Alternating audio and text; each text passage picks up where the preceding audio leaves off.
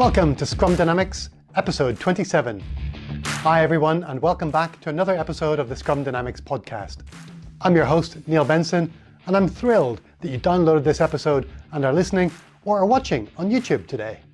Oh man, it's been a crazy couple of weeks for the Scrum Dynamics podcast. You might have been wondering where the heck the show has been. Well, just after the last episode, my friend Joel Lindstrom, who runs the CRM Audio Podcast Network, decided to split the CRM Audio Podcast up into individual feeds, one for each show. At the time, I decided it would be a good opportunity for me to publish Scrum Dynamics under my own name. And for weeks, I couldn't figure out why Apple was rejecting my listing. I thought it might be to do with the new listing rules from Apple, or the show name, or the description of the episodes, or the cover that's got, Lego figures on it. But I discovered that pasting my LinkedIn headline into the author name field is a red flag to Apple. They consider it spammy to try and stuff your name with keywords. When I fixed that up, it got listed 24 hours later. So, Scrum Dynamics is back. It's great to be on air again. Thanks for finding the new show feed. If you like the show, please remember to share it on social media and encourage your Dynamics team to subscribe. Remember, the mission of the show is to help everyone successfully implement Microsoft business applications using Scrum. And we're not there yet, not by far. So please keep sharing. In this episode, we've got a listener question from Jonas Wouters at KPMG in Belgium. Here's Jonas. Hi guys, my name is Jonas Wouters and I'm working for KPMG Belgium. I have a question for you.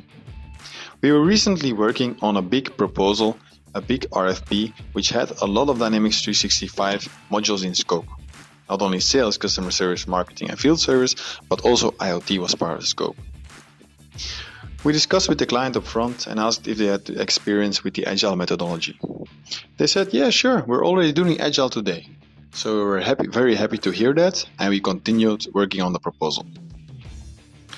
However, when we presented our proposal to the project stakeholders, we received the same question over and over again. They wanted to know in detail what we would deliver by when and how much it would cost. Of course, this was not an option for us because we proposed the Agile methodology. We cannot commit to these kind of things. We delivered a high-level roadmap where we stated that we would deliver MVPs for each module. But this couldn't convince the clients. They keep asking us the same question. Just wanted to know how you guys would cope with this and how can you convince the client. Jonas's team is working on a proposal and discovers his client is already familiar with and practicing Agile. But then, when they present their proposal to the client stakeholders, they want to know exactly what will be delivered, when it will be delivered, and how much it will cost. Jonas thinks it's not possible to answer these kinds of questions because Scrum teams can't commit to scope, timelines, or costs.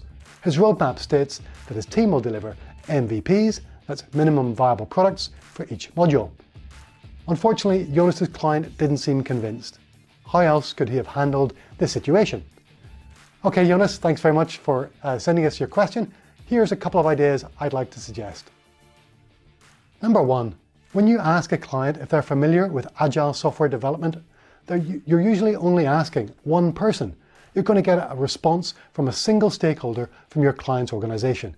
If she is familiar with Agile, she'll say yes, but if she's not, she'll probably say no. But that doesn't mean that everyone in her team evaluating your proposal has the same experience with Agile that she has. They might be much more skeptical than she is. Perhaps they've worked on an Agile project that didn't work out so well. Or they might be much more experienced and supportive of Agile than she is. In my proposals, I always include a short description of the Scrum framework that we're going to use, how Scrum benefits my clients, and I outline their roles in the Scrum team. I'd include that content in my presentation too, and I'd skip over it if I discovered they were all experienced and supportive of Scrum. Number two, Jonas, you mentioned the Agile methodology, whereas Agile software development is an approach characterized by 4 values and 12 principles. There are several different frameworks or methodologies under that Agile umbrella. Extreme programming is one, DSDM, Kanban, test-driven development. Scrum is certainly the most popular Agile software development framework, but it's just one of them. I'm always very clear that my team will be using Scrum. which is an agile software development framework for delivering complex products iteratively and incrementally. It's a small distinction between Agile and Scrum, but I think it's an important one, because you can go out and learn about Agile software development without learning anything about Scrum. And if you tell me that you're familiar with Agile, and I assume that this means you have experience with Scrum, then I'm in trouble. Number 3, and this is where I wanted to spend some time. Next, it's those 3 little questions from your client stakeholders. What are you going to deliver? When are you going to deliver it? And how much is each piece going to cost? These are all perfectly understandable, natural questions. We'd be surprised, in fact, if any client didn't want to know what we're going to build, when we're going to build it, and for how much it's going to cost them. Whether we use a traditional sequential approach like SureStep or an agile approach like Scrum, we have to find a way to answer those questions with a reasonable level of accuracy and be able to state all our assumptions so that they can be checked and challenged by our client. In SureStep, we answered those questions after the diagnostic phase, when we've conducted a fit gap analysis between the standard functionality in our Microsoft Dynamics business application and the high-level requirements. During the analysis and design phases, we refine our answers in a detailed work breakdown structure.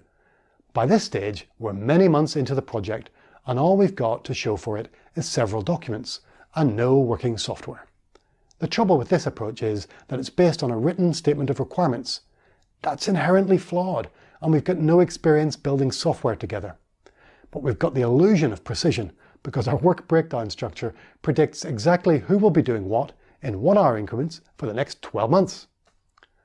Unfortunately, Scrum doesn't have a project or a release planning process described in the Scrum Guide.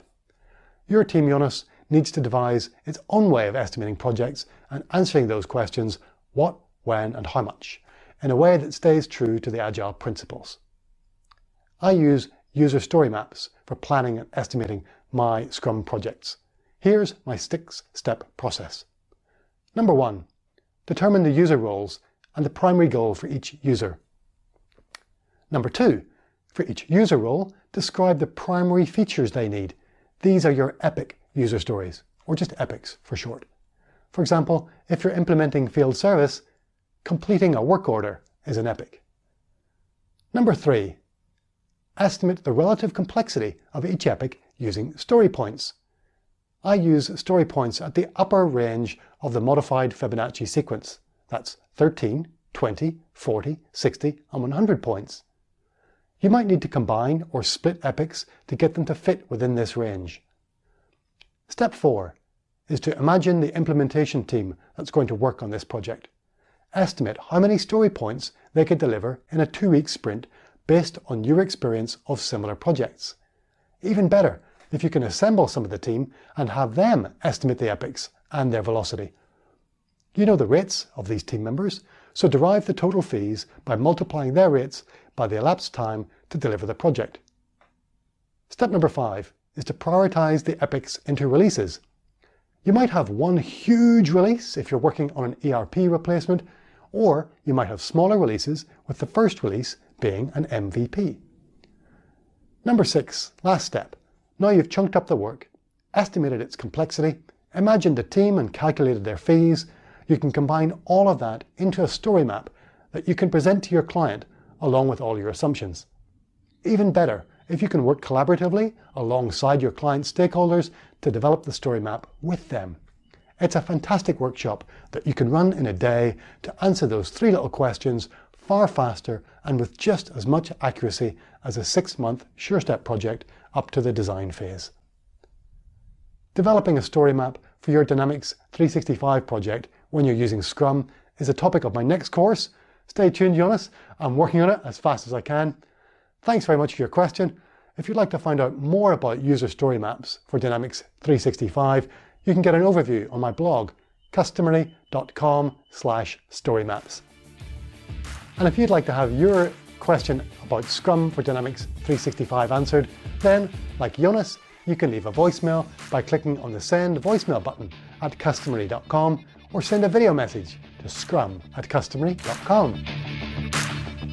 My mission is to help everyone use the Scrum framework to successfully implement Microsoft business applications. If you'd like to learn more about Scrum and achieve your professional Scrum Master certification from scrum.org, visit scrum365.customery.com to join my Introduction to Scrum for Dynamics 365 course. The course features videos, worksheets, quizzes, and a practice assessment for the Professional Scrum Master Level 1 certification exam. It covers the theory of Scrum, its events, roles, and deliverables, as well as the lessons I've learned through 10 years of applying Scrum to Dynamics 365 projects. That's scrum365.customery.com. Thanks very much for joining me in this episode. I really do appreciate you downloading the podcast. Thanks so much for tuning in. I'll see you next time. Bye for now.